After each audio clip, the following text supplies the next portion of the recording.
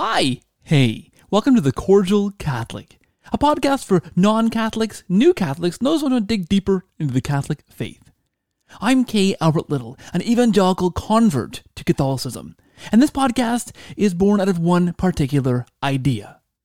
It began for me when a Protestant pastor asked me the question, what's more important, the Bible or tradition?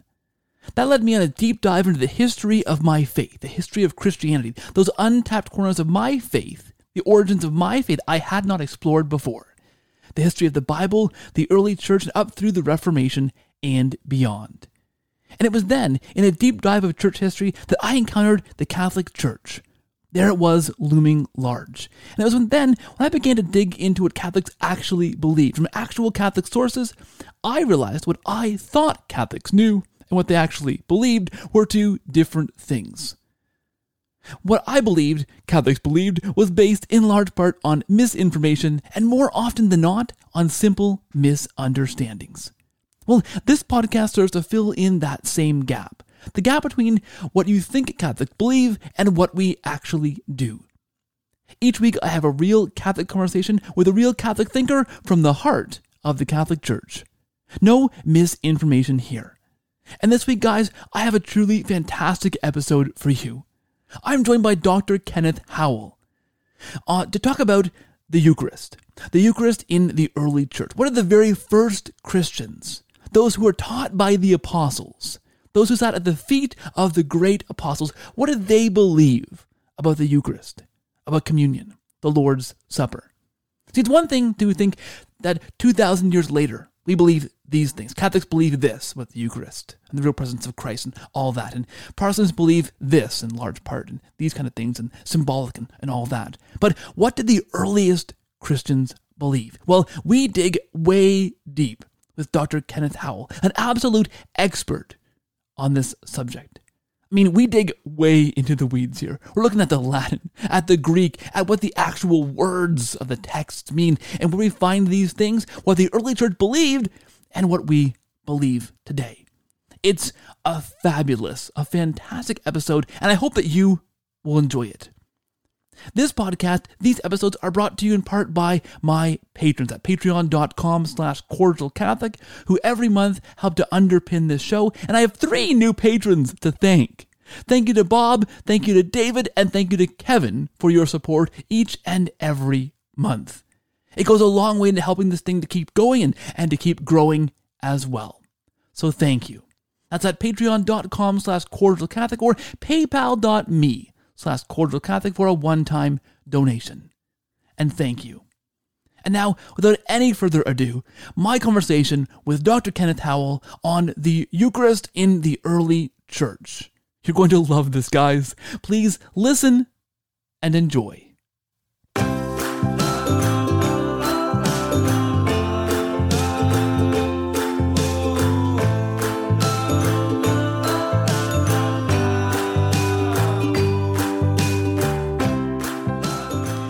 Hey friends, welcome back to The Cordial Catholic. Thank you for being here. Thank you for joining us. A fantastic conversation this week. I know I say that probably every week. I think I repeat myself. I get all kinds of emails, people saying, don't say fantastic so many times. I'm sorry. This one is truly fantastic, despite whatever I said before. I'm joined by Dr. Kenneth Howell. He is Senior Fellow of the St. Paul Center of Biblical Theology, Director of the John Henry Cardinal Newman Institute of Catholic Thought, and Adjunct Professor of Religious Studies at the University of Illinois. He has a PhD in linguistics from Indiana University and a PhD in history of Christianity and science from the University of Lancaster in the UK. He is the author of a number of fine books, including 2 collections of translations and commentaries, one on Ignatius of Antioch and Polycarp of Smyrna, and another on Clement of Rome and the Didache. He's also written down his conversion story in Something Greater Is Here, and for our purposes today, a fantastic collection of daily meditations on the Eucharist, the mystery of the altar, out from Emmaus Road Publishing. It's a gorgeous looking book. It feels substantial, and it's full of amazing content as well. And Dr. Howell is, as I mentioned, a convert to the Catholic faith. He spent 18 years as a Presbyterian minister, 7 as a professor of theology at a Protestant seminary, and he is our guest today to talk about all this kind of stuff. Dr. Howell, thank you for being here. Welcome to the show, and hello. Thank you, Keith. It's great to be here. I'm looking forward to our conversation. I could have drawn on all kinds of places for your bio because it is extensive and there's more to it than even I revealed there. So I'll give you a chance at the end of the show to tell us where else we can find things about you, because I know there's way more we could have listed in that extensive bio as it was. I want to begin here, Dr. Howell, because personally, for me, this is a moment of excitement. Listeners, viewers of this show know that I'm a convert as well, and as I was looking into the Catholic Church, before we had kids, I used to stay up till 2 or 3 in the morning in the early days of YouTube, searching up videos on Catholic lectures and conversion stories, and I gotta say, I found you and yours on the journey home a few times and some lectures you did, and I thought, gee whiz, if somebody this smart is becoming Catholic, what's stopping me? I mean, so it's great to speak to you now in person, because you're one of those guys, that I watched your lectures and your conversion story and thought, wow, I mean, this guy has looked into this. He seems pretty bright. What am I missing here? And eventually I did become Catholic 6 or 7 years ago now, that journey. So for me, I mean, just personally, thank you. Thank you for the work you've done. Oh, absolutely. I'm so glad to hear it. Yeah. Look, I do want to begin there if we can, because I'd be remiss to have you on the show. Lots of our listeners are looking in the Catholic Church, are converts, new Catholics. I'd be remiss not to ask you to give us a little bit of a snippet of maybe your conversion story. You have a whole book on that, and I'd love to have you back again and talk about that book in its entirety at some point. But I wonder if you can give us just a little snippet of what brought you into the Catholic Church. Well, back in the 1980s, the late 1980s, I was teaching as you mentioned, in a Presbyterian seminary, and I had been ordained a Presbyterian minister for about 8 or 9 years. I was a pastor, and then I started teaching in a seminary. And during that time, I had a number of questions that I'd been in the back of my mind for many years, and I hadn't really addressed them. So I thought, well, now is the time to begin looking at that. One of those questions was why in the Presbyterian tradition, the sacraments, although they were acknowledged as sacraments, as baptism and the Lord's Supper, why they weren't more prominent in our daily and weekly experience. And the answer led me to investigate a little bit more the history of the church, and particularly the church fathers. And you mentioned that I'd translated some of the earliest church fathers. And as I read them, and then later fathers, I realized that the question that we had dealt with in seminary when I was being trained in theology, the question was a good question that was asked. And that question was, which tradition in Christianity represents the tradition of the ancient church? Was it evangelicalism in general? Was it particularly Calvinism or Presbyterianism? Was it Lutheranism? What was it? And in asking that question, I realized that going back to the 16th century, what the question that they debated between the Reformation and the Catholics was this very question. And so the Reformers in general, and Calvin in particular, argued that it was they, that is the Calvinists, who were the true heirs of the ancient tradition.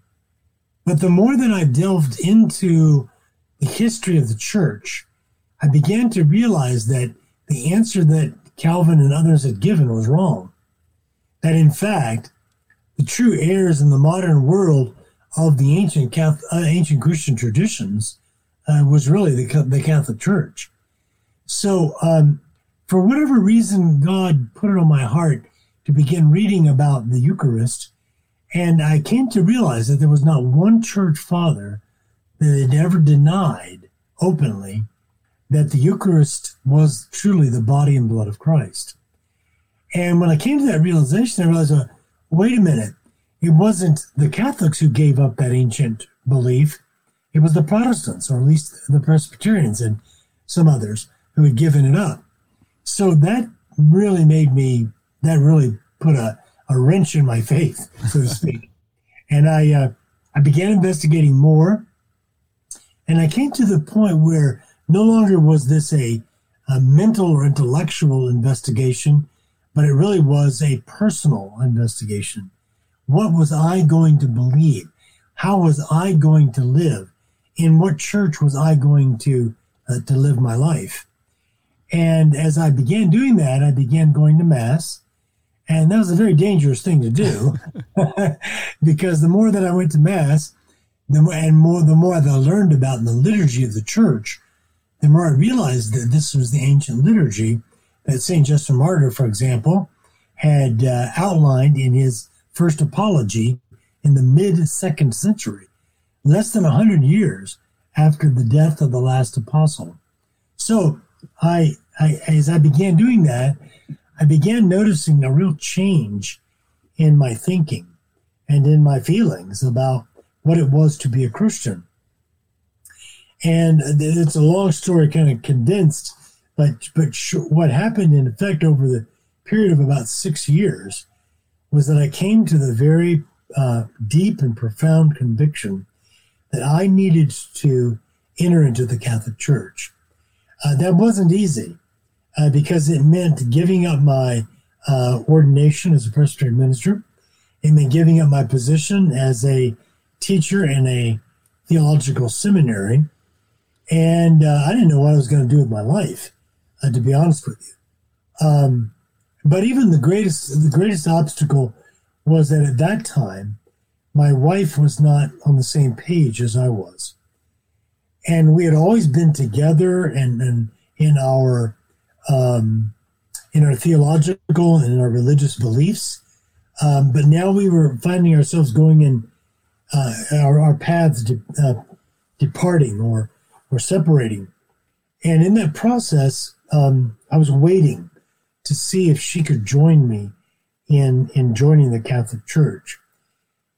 We came to a point in which we realized there was not going to be no agreement on this matter. And so we had a very difficult but necessary conversation in which I told her that in good conscience, I needed to join the Catholic Church in order to be obedient to Christ. She told me that by the same token, she could not do that in good conscience. And so we decided to, for the first time in her life, to belong to separate churches. Now, in all these conversations that I had with my wife, she did come to realize that the Presbyterian tradition was deficient. That is, the Presbyterian tradition does not believe that the bread and wine blessed by the pastor or brought forward are truly the body and blood of Christ.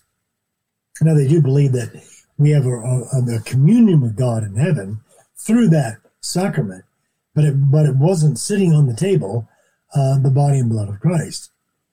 So she came to realize that was deficient. And so I explained to her the Lutheran position, the Anglican position, and the Catholic position. And in all that, she came to say, well, I want to join the Lutheran Church. So for 14 years, we went to the Lutheran Church every Sunday morning, and she went to Catholic Mass with me every Saturday night. And we lived our Christian marriage as best that we could, and we, continued to raise our kids and so forth. But then on June the 1st, which was at that 1996, that was my 44th birthday, I was received into the Catholic Church. I was confirmed, and I received Jesus Christ, the Lord and Savior, as my Lord in the Holy Eucharist for the first time. And I can say that in these 23, 24 years now, I've never looked back. I am so thankful to be a Catholic. And I remember that when I was on this journey into the church, I said, God, I don't know what I'm going to do with my life. I mean, I can't be a priest, and I can't be even a theological teacher in a Catholic church school. So what can I do? And I remember telling God, if I will be a janitor if you want me to be. Now, there's nothing dishonorable about that, of course, but usually a man with 2 PhDs is not a janitor. So I said, well, I'll be a janitor if you want me to, but please let me be a janitor in a monastery so that I could pray and be with the monks and and all of that. Well, God in his mercy did use that background and those talents that he gave me to the benefit of the church.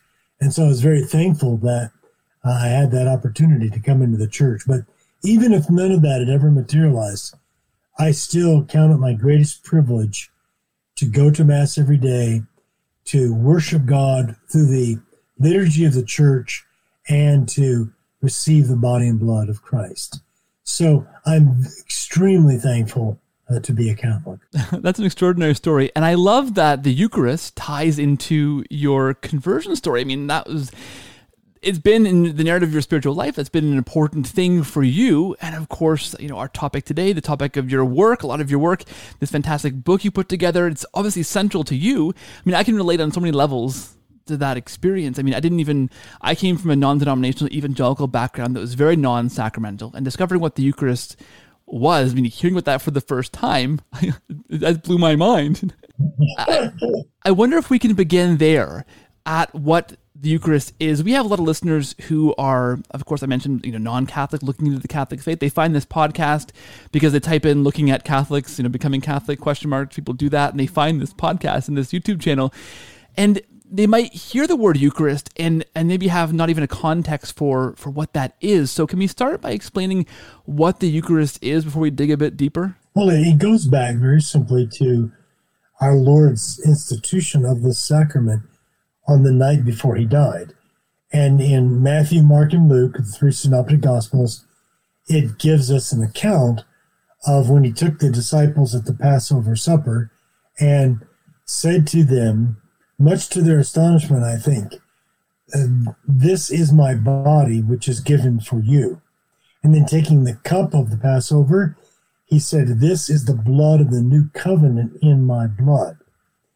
Now, again, we can't really know what the apostles must have been thinking then, but it must have astounded them to think that this Passover supper, which they had known as observant Jews, was now being transformed. It was being changed and heightened into a new level of reality in which the body and blood of the master that they had followed was going to be there. But still, what did it mean that it was his body? Was it the same body that was going to die on the cross the next day? That was going to be raised from the dead 3 days later? Was it the same body that was in the womb of the Virgin Mary when she gave him birth at the beginning of his earthly life? These questions are natural questions that everyone asks. Now, here's the amazing thing that I discovered. We often in modern Catholicism speak about the real presence of Christ in the Eucharist. And by that we mean that he really is his body and his blood given to us in the bread and the wine. But I discovered that the words real presence never occurred in any of the church fathers. So how did they express it? If they believed that, how did they express it? Well, there's a myriad of different ways. But one of the things that they always say is that this is the same body that was born of the Virgin Mary. This is the same body that died on the cross. And so if I may take the liberty of turning to, in this book that you've mentioned, The Mystery of the Altar, that we just put together, to June 1st, which again, I mentioned is my birthday, the day in which I was received into the church. This is St. Justin Martyr, who lived in the 2nd century, was born probably around the beginning of that century, but who by the mid part of that century had converted to Christianity. And remember, he was a philosopher. He was looking for the truth. And then he tells us in his dialogue of Typhor the Jew that he met this man who said, you ought to read the prophets of Israel. So he began reading them. And as he began reading them, he was converted to Christ. Here's what he says. This food is called the Eucharist among us. No one is allowed to partake of it other than him who believes the things taught to us to be true, and by him whose sins are washed away in the washing unto regeneration. He means baptism. In this way, one lives as Christ has commanded. For we do not receive these as common bread or common food. Rather, in the manner that Jesus Christ our Savior, who was made flesh through the Word of God, taking on flesh and blood for our salvation, so we are taught that the food that is made the Eucharist by the prayer of his Word, is, in fact, the flesh and blood of that Jesus who was made flesh. Now, I think that's so clear that you have to either say, I believe it or I don't believe it. Do I believe that?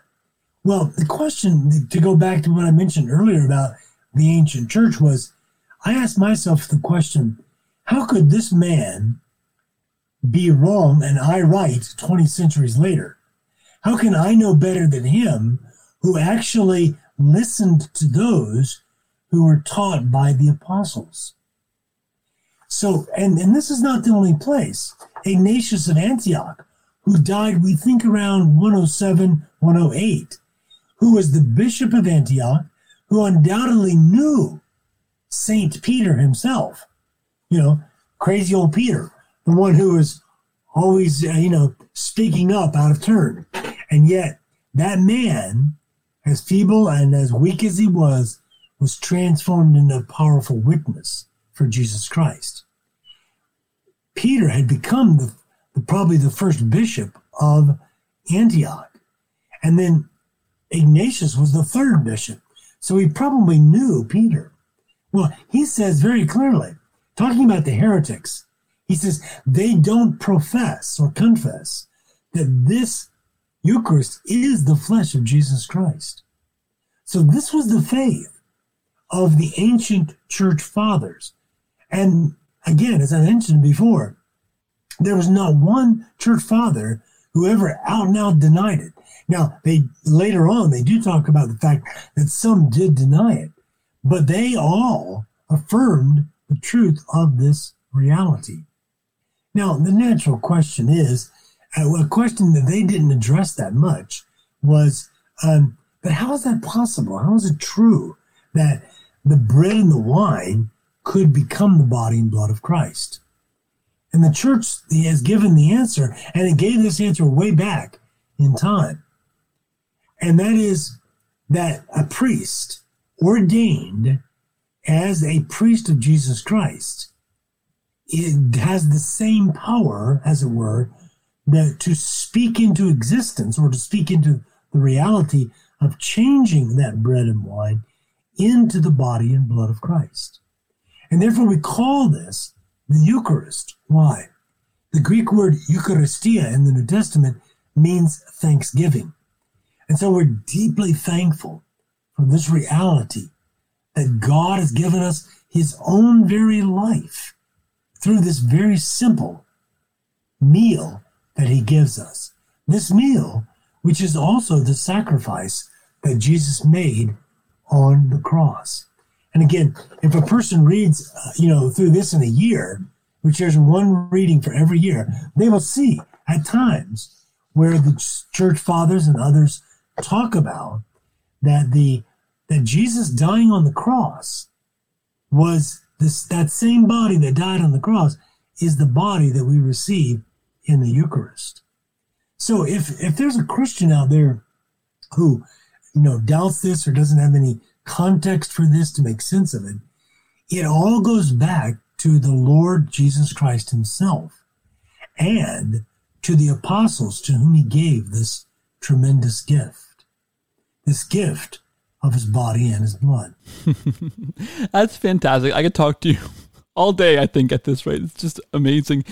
And I think I'm going to go down a limb here and suggest this. I think the reason why, at least for me and those in my community, those that I knew in my circle as non-Catholic Christians, the reason why we didn't know a thing about the Eucharist, I think, is because it doesn't seem to be present in the Bible, in the New Testament. We look at Acts and we'd see the apostles breaking bread together and singing hymns and meeting in the upper room. If we had understood that in context, we may have had some little alarm bells going off here.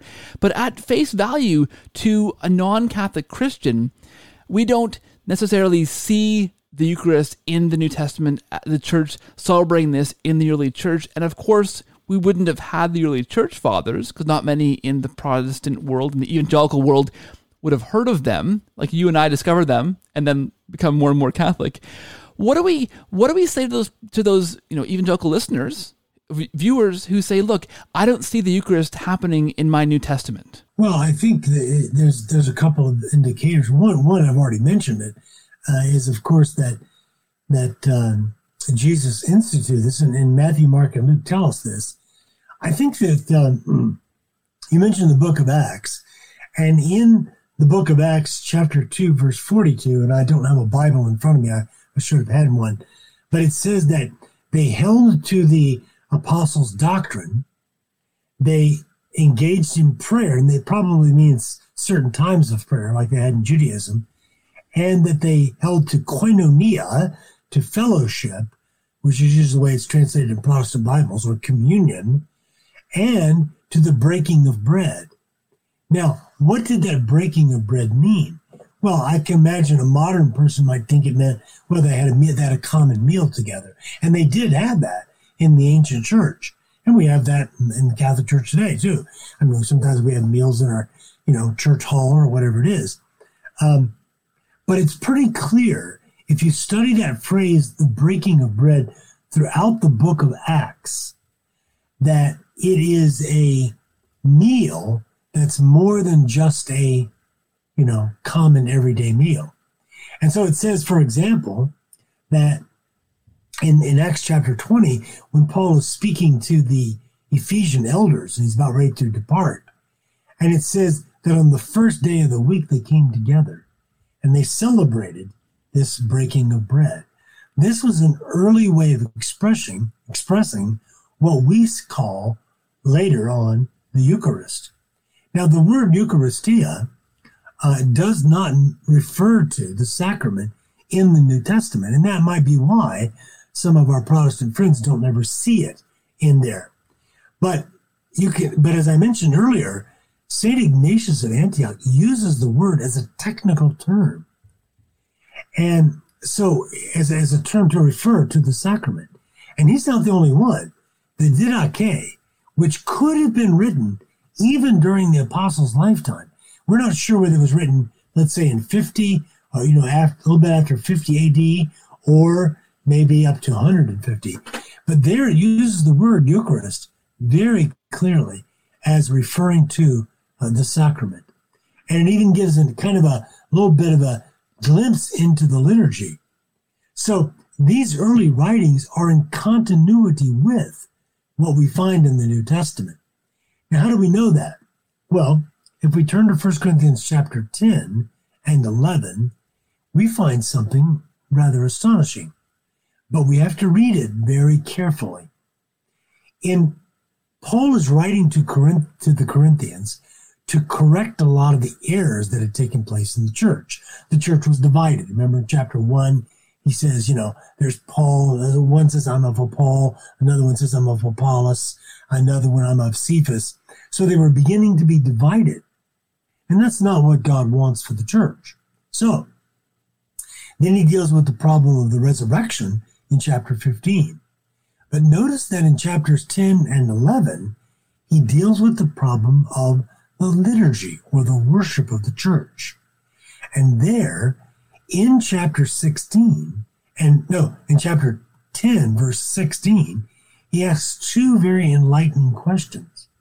He says, is not the cup of blessing, or the cup of, we'll translate that way.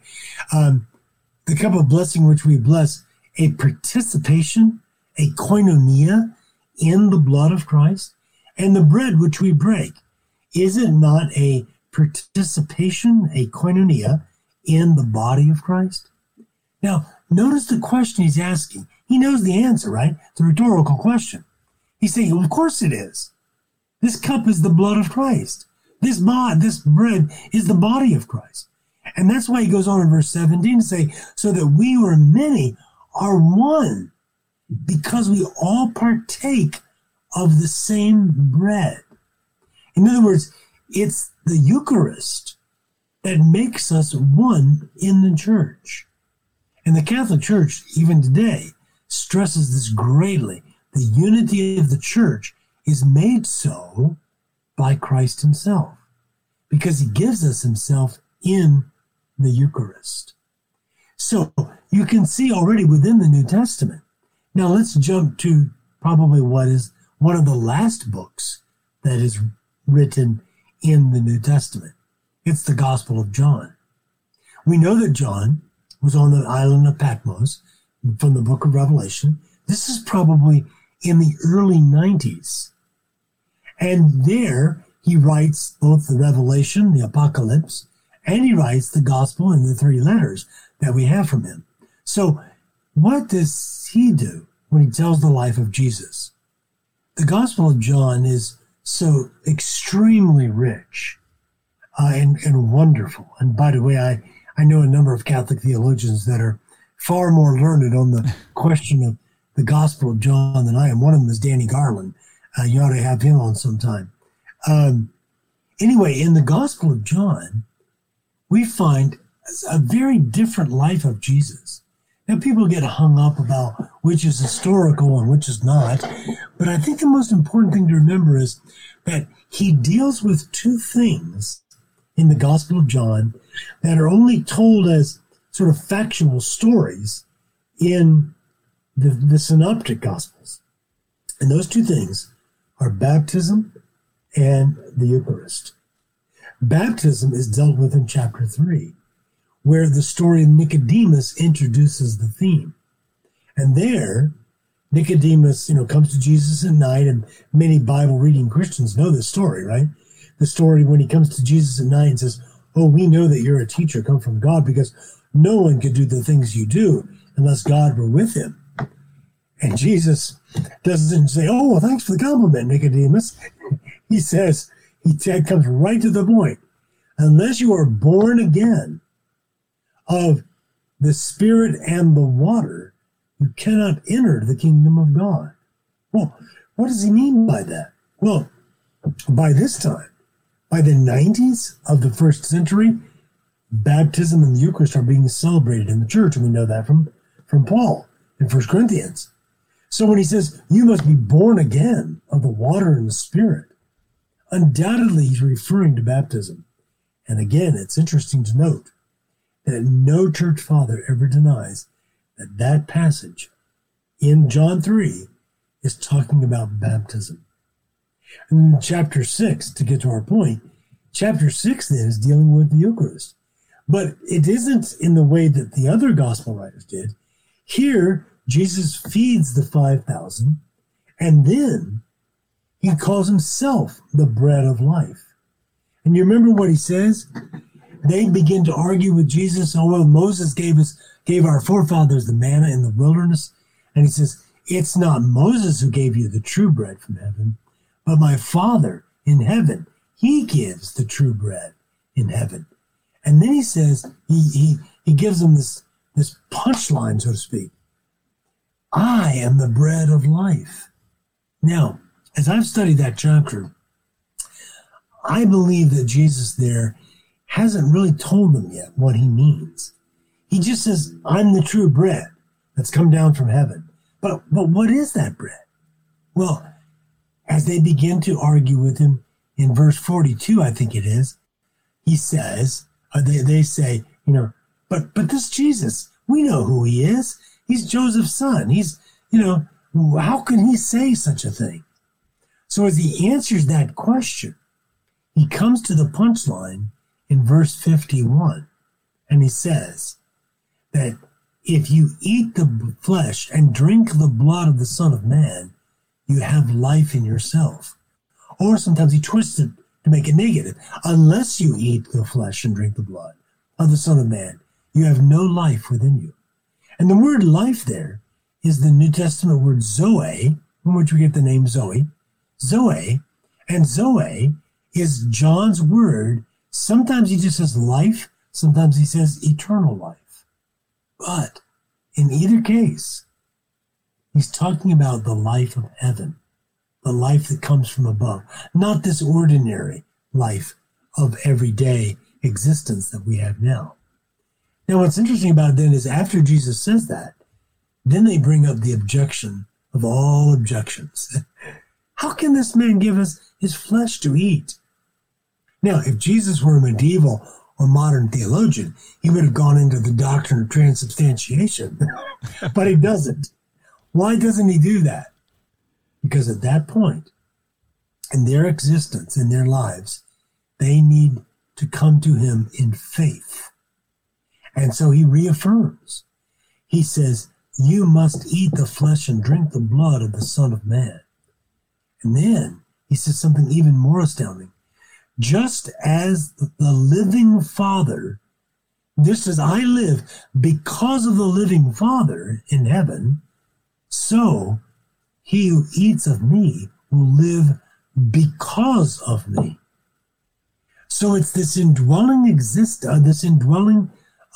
presence of Christ in us that gives us eternal life. And this is why John clearly teaches that the eternal life doesn't begin after we die. It begins now by this life living within us. But how does that life get within us? Well, other non-Catholic Christians, like evangelicals, are right to say that we have this through the ministry and presence of the Holy Spirit. But they forget the other half of that. That as Jesus gives us his own humanity through that Eucharistic bread that is properly consecrated by a priest, ordained as a priest of Jesus Christ. So you see, there's this wonderful teaching throughout the New Testament, but you have to be on the lookout for it to be able to read it in its proper context. Yeah, it's so much about, Marcus Grodi, I think a friend of yours, always talks about the verses you don't see, right? And that's one of the verses you don't see, a collection of verses as an evangelical. We read our Bibles, we get to John 6, I have a hard time understanding now how I would have read that, but these verses you almost don't quite see, right? And I'm thinking, you mentioned the evangelical looking at this verse, not seeing it. I think how, and seeing life in Christ as an important thing, but how much more, what were we missing as Protestant Christians in our understanding of what more we could receive from Christ? I counted the Eucharist, understood what it was and what the Catholic Church meant by it, and realized that I was missing out on this incredible, enormous source of grace to actually consume Christ. Exactly.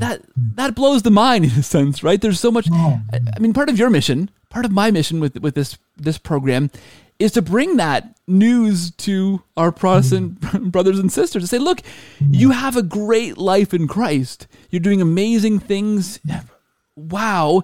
But look what else you could have that Christ promised, right? Well, I think that's such a great point you're making there. I think we have to go back and we can think about how do we read Scripture? Now, I think that often evangelical Christians read John chapter 6 as a illustration, a kind of a concrete illustration of having true faith. Because in an evangelical understanding of the Christian faith, having faith in Christ is the ultimate. And if we have faith in Christ, then we'll go to heaven. Like it says in the book, in 1 John, it says in 5:13, it says, these things I've written to you that you may know that you have eternal life. Okay, so we take that and we take Jesus, when Jesus says, he who believes in me has eternal life, they take the statements about the Eucharist or about the body and blood, and they kind of reduce it down to this personal faith. But that's not what Jesus was saying. Now, they will say something like, well, but Jesus calls himself the true vine. He's not the true vine, right? He's just using a metaphor. And they're right. He is. But what does the metaphor mean? That's the question. Why did he call himself the true vine? Well, if we go back into the Old Testament, what do we see? Israel, the chosen people, are called the vine of God in Psalm 80 and in Isaiah chapter 5 and in other places as well. So when Jesus says, I'm the true vine, what he means is, I am the true son of Israel. I'm the true son of God. And it's by abiding in me that you have life. And remember what Jesus says there. Something I think we can take quite literally, right? When he says, without me, you can do nothing. Now, a good evangelical Christian will say, amen, brother. Without Jesus, we can't do anything, right? Oh, yes, that's true. But how do we get Jesus? Yeah. How do we get him not a little bit, not just by believing in him, but how do we get all of him?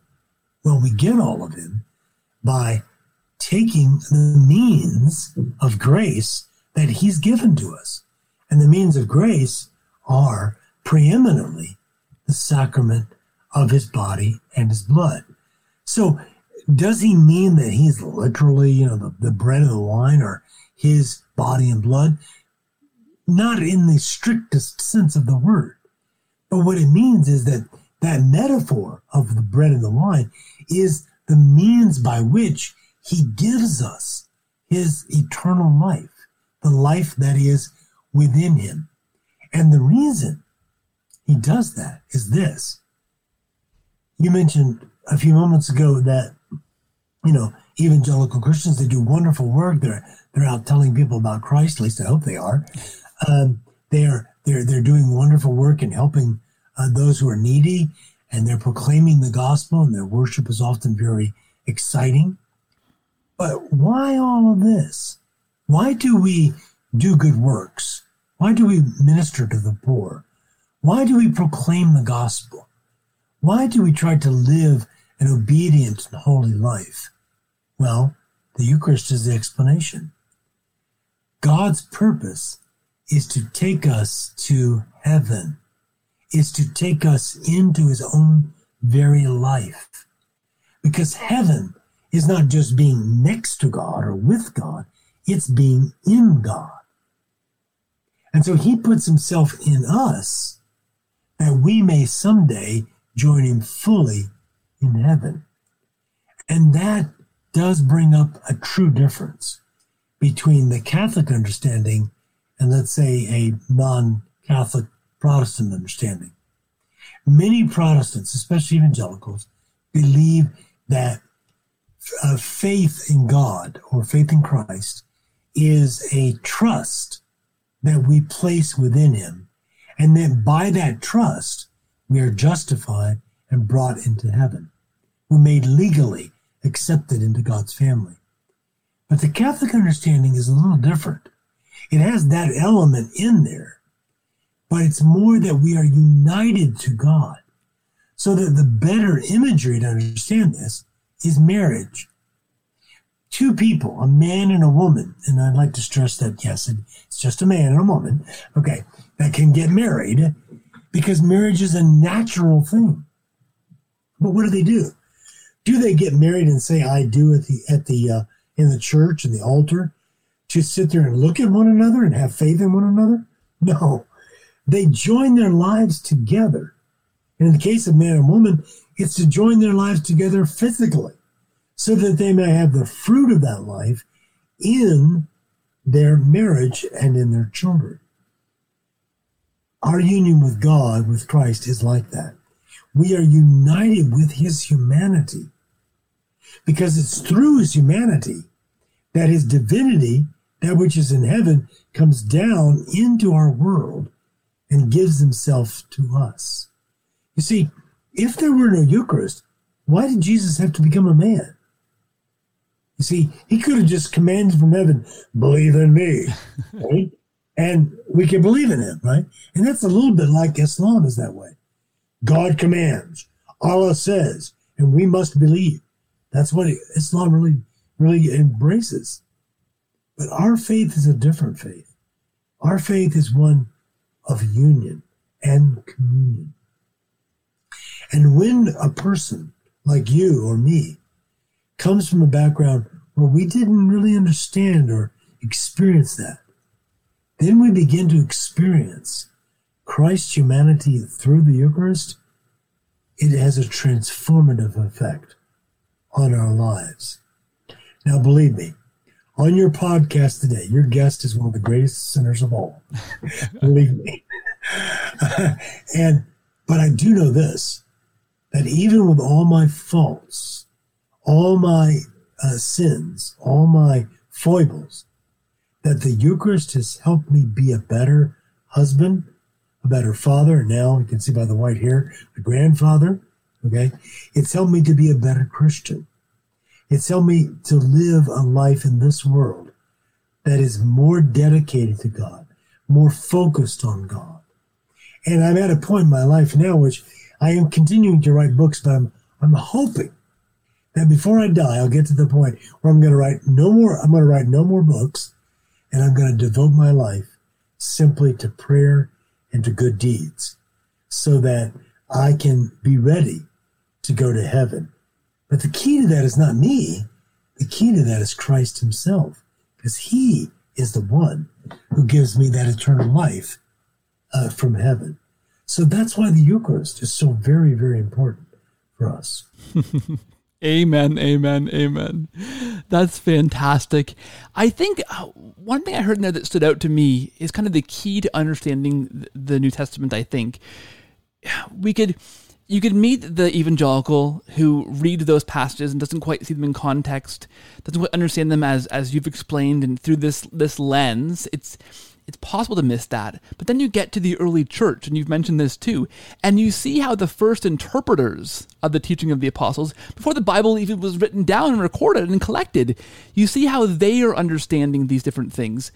And for me, that's one of those keys that unlocked this amazing mystery. When you see, okay, unless you say, yeah, they fell into apostasy immediately and totally misunderstood Christ and his words almost immediately, you have to recognize that the early church, as you said, was unanimous in understanding what the Eucharist was. Is that fair to say? Oh, it certainly is. Now, I'll tell you a little story about that illustrates what you're saying. When I was in seminary, I had a professor of New Testament that I greatly admired. He was one of my favorite teachers. And one day in class, he shocked me. He said, and I remember, this is like 35 years ago, I still remember it. He said, read the Apostolic Fathers. So just to put that in context, Ignatius of Antioch, Clement of Rome, the Didache, these earliest Christian writings outside the New Testament. He said, read those writings, and I think you'll see a very different faith that is in the New Testament. And I thought, I didn't say a word, but I thought, what? How could those who were so close to Christ and the apostles have gotten it so wrong? But you see, you almost have to believe in a kind of apostasy theory that you just espoused, right? Or that you just said. And how come, and if they got it wrong, then how do we know we're getting it right? You see? That's the natural question. So the presumption has to be that, no, these people continued on that tradition. Now, we also know another thing that we haven't mentioned. That is that the early church had this process of becoming a Christian, whereby you were what we call a catechumen, right? You were being taught by the teachers of the church in order to be baptized and to receive the Eucharist, to come into the church. And we know that from various descriptions of liturgy in the ancient church, that there were two parts of the Mass, of the liturgy. The first part was the liturgy of the Word, just like we have it today, and the liturgy of the Eucharist. But those catechumens could not participate in the second part. Why? Because that's where the mysteries were. That's where the secrets were, so to speak. And they could not participate in them because until they were baptized. Right? So, why do we have this sort of lacuna, this missing part? Because it was kept secret from people. It was called in Latin the secreta disciplina, or the discipline, the secret disciplines, or the disciplina mysteriorum, the disciplines of the mysteries. And we see this reflected in the prayer of St. John Chrysostom in the 4th century, when he says, when the penitent, or when the faithful come to the Eucharist, they say, I will not betray you to your enemies. You see, don't take these mysteries lightly. Don't take them to people who won't understand them. You see, so there was this 2 parts that meant that people, that they were not going to be conveyed just to anybody out there. No, they were going to be reserved for those who were faithful. I might have missed something that you said there. Maybe you want to follow up on that. No, that's fantastic. It's just the idea that when you look at those earliest sources and how they understand these things, it's an understanding of the Eucharist as Catholics understand. I think that's really important to underscore there. No, it really is, yeah. No, here's another point, I think, Keith, and that is that if we define our Christian faith apart from the intervening history, of 21 centuries, then how do we know that we're getting it right? I mean, look around. Now, you're in Canada, right? Okay, well, I'm in the United States, but in Canada and the United States, it's the same. Those historic Protestant churches that started out in the time of the Reformation, by trying to be faithful, at least half of them have jettisoned the faith of the New Testament. Yeah. And so, I mean, you have this division in modern Protestantism, right?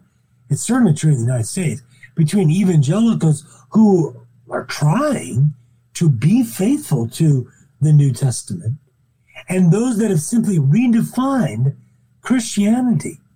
Now, I'll give a little bit of historical meat to that statement. In the late 19th century, John Henry Newman, blessed John Henry Newman now, he was an Anglican clergyman. He taught at Oxford University. And in his historical search, not unlike what you and I have gone through, he came to the conclusion that the church that is most in continuity with the ancient church was the Roman Catholic Church. And he did something that almost no one ever did. In 1845, right, in the middle of the 19th century, he relinquished his Anglican credentials and became a Catholic, and then eventually became a Catholic priest. Now, fast forward to the end of his life. This is 1889 or 90. He was given the cardinal's hat, the red hat, that shows that he was a cardinal by Pope Leo XIII. And someone asked him the question, well, is there anything that gives you continuity between your life as an Anglican and your life as a Catholic? You were a priest in the Anglican Church. You're a priest in the Catholic Church. What ties those two together? And you know what he said? He said, the one thing that has characterized my whole life through has been to fight against liberalism. Now, what did he mean by that? Well, we have to go back to his context. By theological liberalism, he meant, and he defined it. He said, the idea that there's no positive truth in religion. That's what modern mainline Protestantism is. And I'm going to go out on a limb here and identify it. But I suspect that there are many in the United Church of Canada, I think that's what it's called, yeah. United Church of Canada, who exactly believe this. It's all a matter of opinion. It's all a matter of preference. It's no truth in the matter of religion, right? Now, evangelicals don't believe that. They believe that Jesus is true. God bless them for believing that. Well, that message that Newman said in England in the late 19th century was the same message that Pius X gave in his syllabus of errors, which was against modernism. What did he mean by modernism? He meant the same thing. That religion has no truth. It's just a matter of preference. It's just a matter of choice. It's just a matter of, you choose apples, I choose oranges. You choose Presbyterianism, I'll choose Catholicism. No big deal, okay? Well, that same idea has perdured or has endured in so-called liberal Protestantism, right?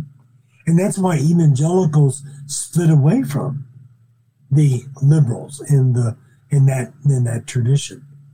And this is why, in a way, evangelicalism is much closer to Catholicism than let's say, modernist liberal Protestantism is, because they do believe in truth.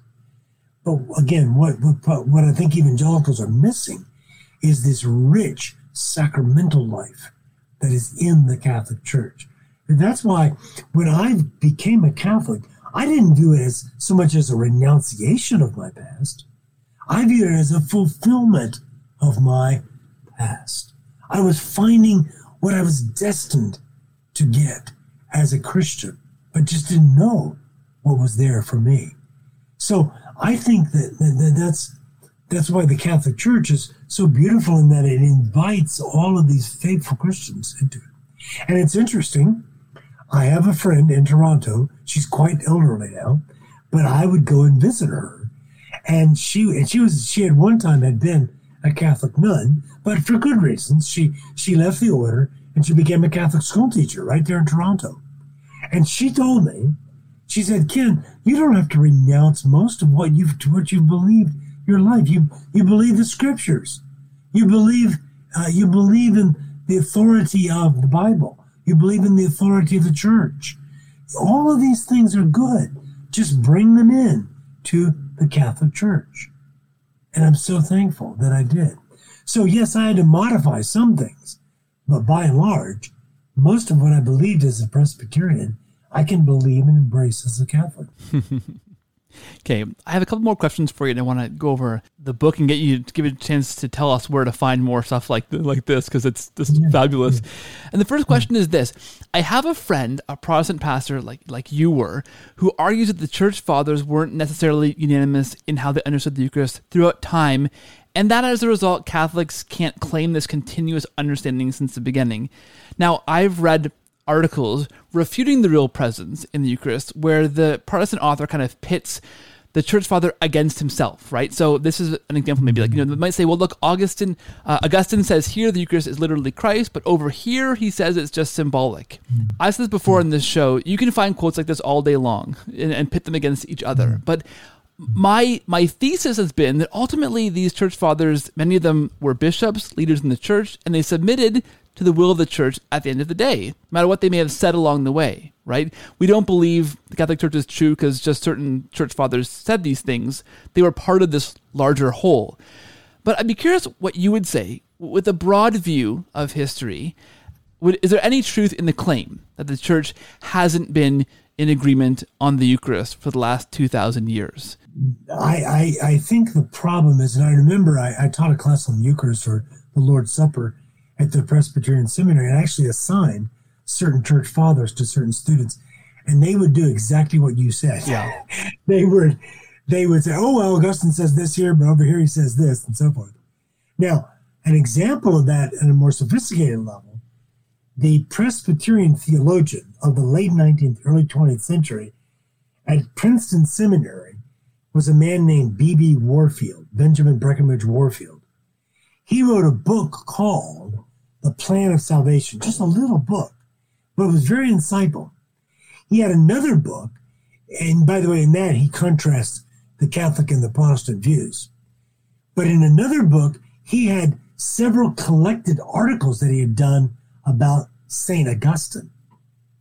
And he delved into St. Augustine, and he was very fluent in Latin and so forth. He could read everything that I could read, and other people too. And he said that we have to choose between the Catholic Augustine and the Calvinist Augustine. Because he said that there's these conflicts between them. So, as a Calvinist, I claimed St. Augustine as one of my forefathers. So I went back and I started reading over and over and over again. And as I read it, I asked myself the question, is there any way to bring these things together? And I discovered there is. But the reason why Augustine appears at times to be more of a symbolic view is because Augustine was an incredibly intelligent and subtle thinker. Right? Now, let me give you another example to explain that. In his commentaries on Genesis, he wrote 5 different times on the first 2 chapters of Genesis. In the biggest volume, it's called the Literal Commentary on Genesis, he says in there, he interprets the text in a way that to a modern mind sounds very non-literal. But that doesn't mean that St. Augustine didn't believe literally in Adam and an Eve. He did believe in that. But he was giving an interpretation that wasn't meant it to be literal in our sense of the word. Because for us in modern times, literal means it's real, it actually happened, okay? And Augustine is asking a different question. But notice, he calls it literal interpretation. What he means by that is that it's real. It actually is true, even though he interprets it in a way that to us sounds non-literal. That's what your friends are doing. They're interpreting the ancient author through their own lens that they're bringing to it, rather than trying to understand it as the ancient author meant it to be. Now, when I said that he's very subtle, he can sometimes look at something from the angle of the sign being bread and wine. At other times, he can look at it from the sign of the reality that's beneath the sign. But he's not denying the reality. He's simply focusing on different things at different times. So when you ask, is there continuity truly here? The answer is absolutely yes. But we can always misread authors if we don't read. Look at the different ways in which Paul is interpreted in the New Testament. Well, Augustine is as subtle as Paul is, and he can be misinterpreted. There's some that cannot be, and there's some that can't be. But let me give you another example. St. Augustine was born in 354 in Tagaste in North Africa. He died in 430. His contemporary, a little bit older, was St. John Chrysostom. He was born, we think, around 349. He died in 407 prematurely in exile. I'm writing a book on St. John Chrysostom right now. I've got multiple quotations from St. John Chrysostom, right? And it's very clear. And one quotation, I'll try to remember it as best I can off the top of my head. It's in his homilies on Ephesians. He takes on the voice of Christ and he says, I was spit upon. I was mangled. I was hated. I was reviled. And I did this all for you. And I give this to you in the Eucharist. Now, so a modern Protestant might come along and say, hey, you see, St. Augustine and St. John Chrysostom, they're not saying the same thing.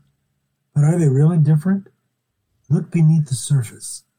Look deeper into the mind of the church fathers, and you'll see that they are in fact saying the same thing, even if at different times they're focusing on different aspects of the truth. I think you pointed out as well the fact that no church father is denying what we say the Eucharist is. And there's so many times in the writings of the early church where the Eucharist, along with the bishop, are the central thing that show people that we're Christians, right? If you weren't celebrating the Eucharist as we do still today as Catholics, that was a sign that you weren't in Orthodox understanding of Christianity, right? That is absolutely right. And the reason that there's never been a church council about the Eucharist is because no one denied it. Yeah. Until the Protestant Reformation. That's the first time. Now, I shouldn't say that completely. That's not true. In the sense that there's this controversy with Berengar in the 11th century, right? And he doesn't deny it, but he tries to make it more subtle in the sense that he says, and he puts the emphasis upon the symbol. There was this phrase used in Latin, in the Middle Ages called sacramentum et res. The sacrament, or the sign and the reality. What's the relationship between them? There's two extremes that we want to avoid.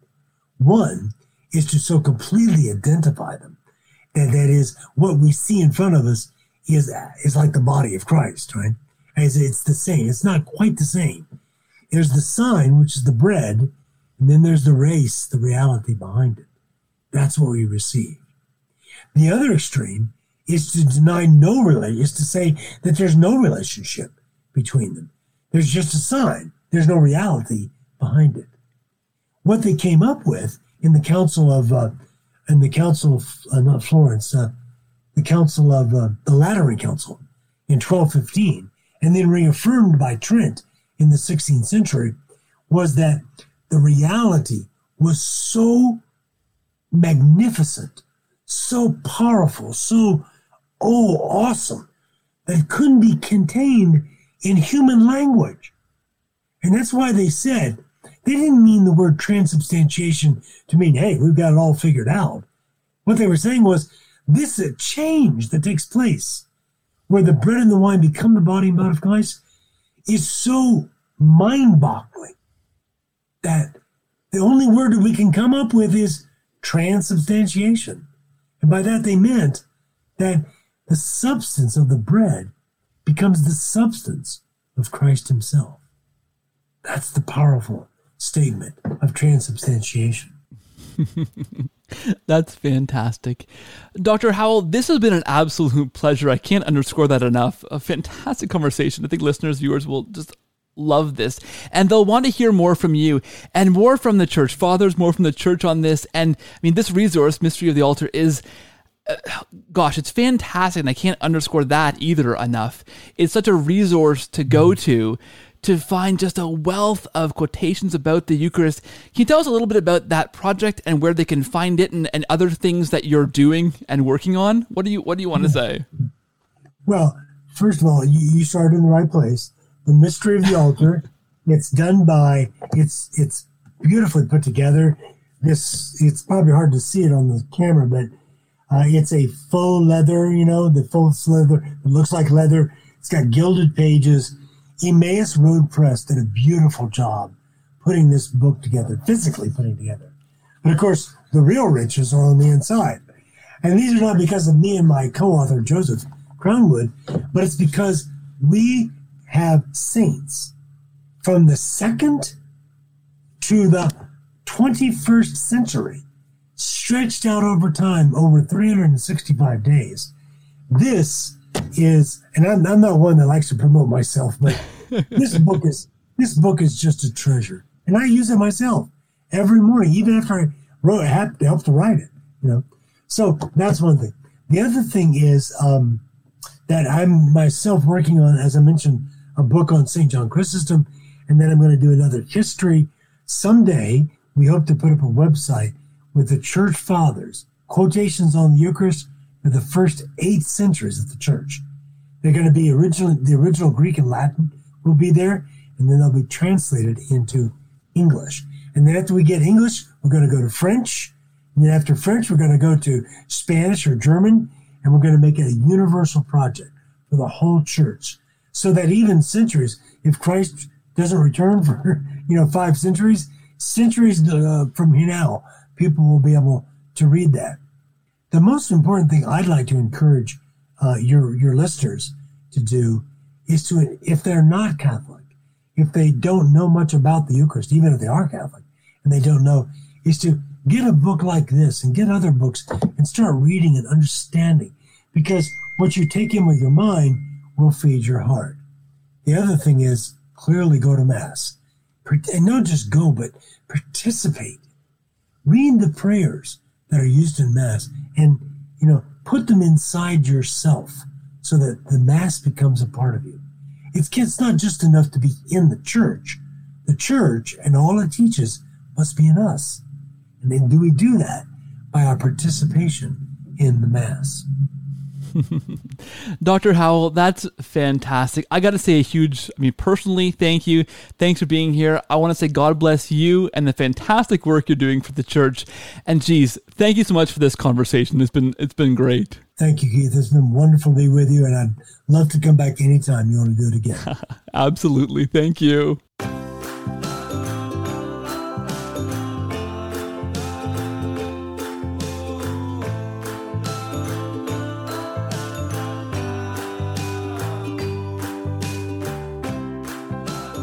Well, that was a doozy, guys. I hope you loved that episode. I want to know what you think, please. What you thought.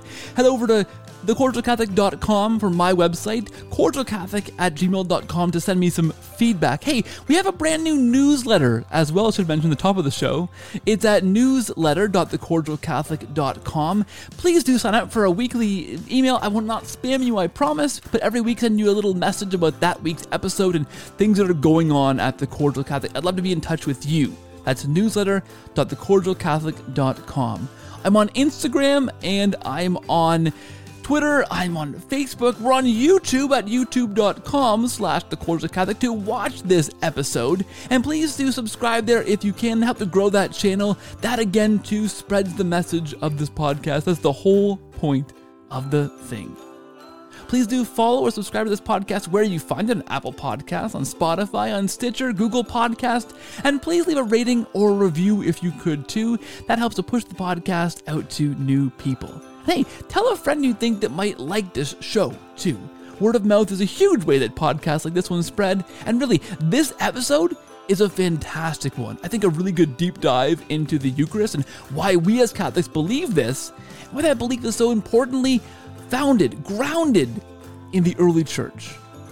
Gosh, I just love this episode so much. I think it was fantastic. Hopefully, you enjoyed it, too. Do let me know, guys. Send me an email. I get back to you as soon as I can, and I love to hear from you guys so much. Take care. I'll talk to you again next week. Pray for me. I am praying for you. And God bless.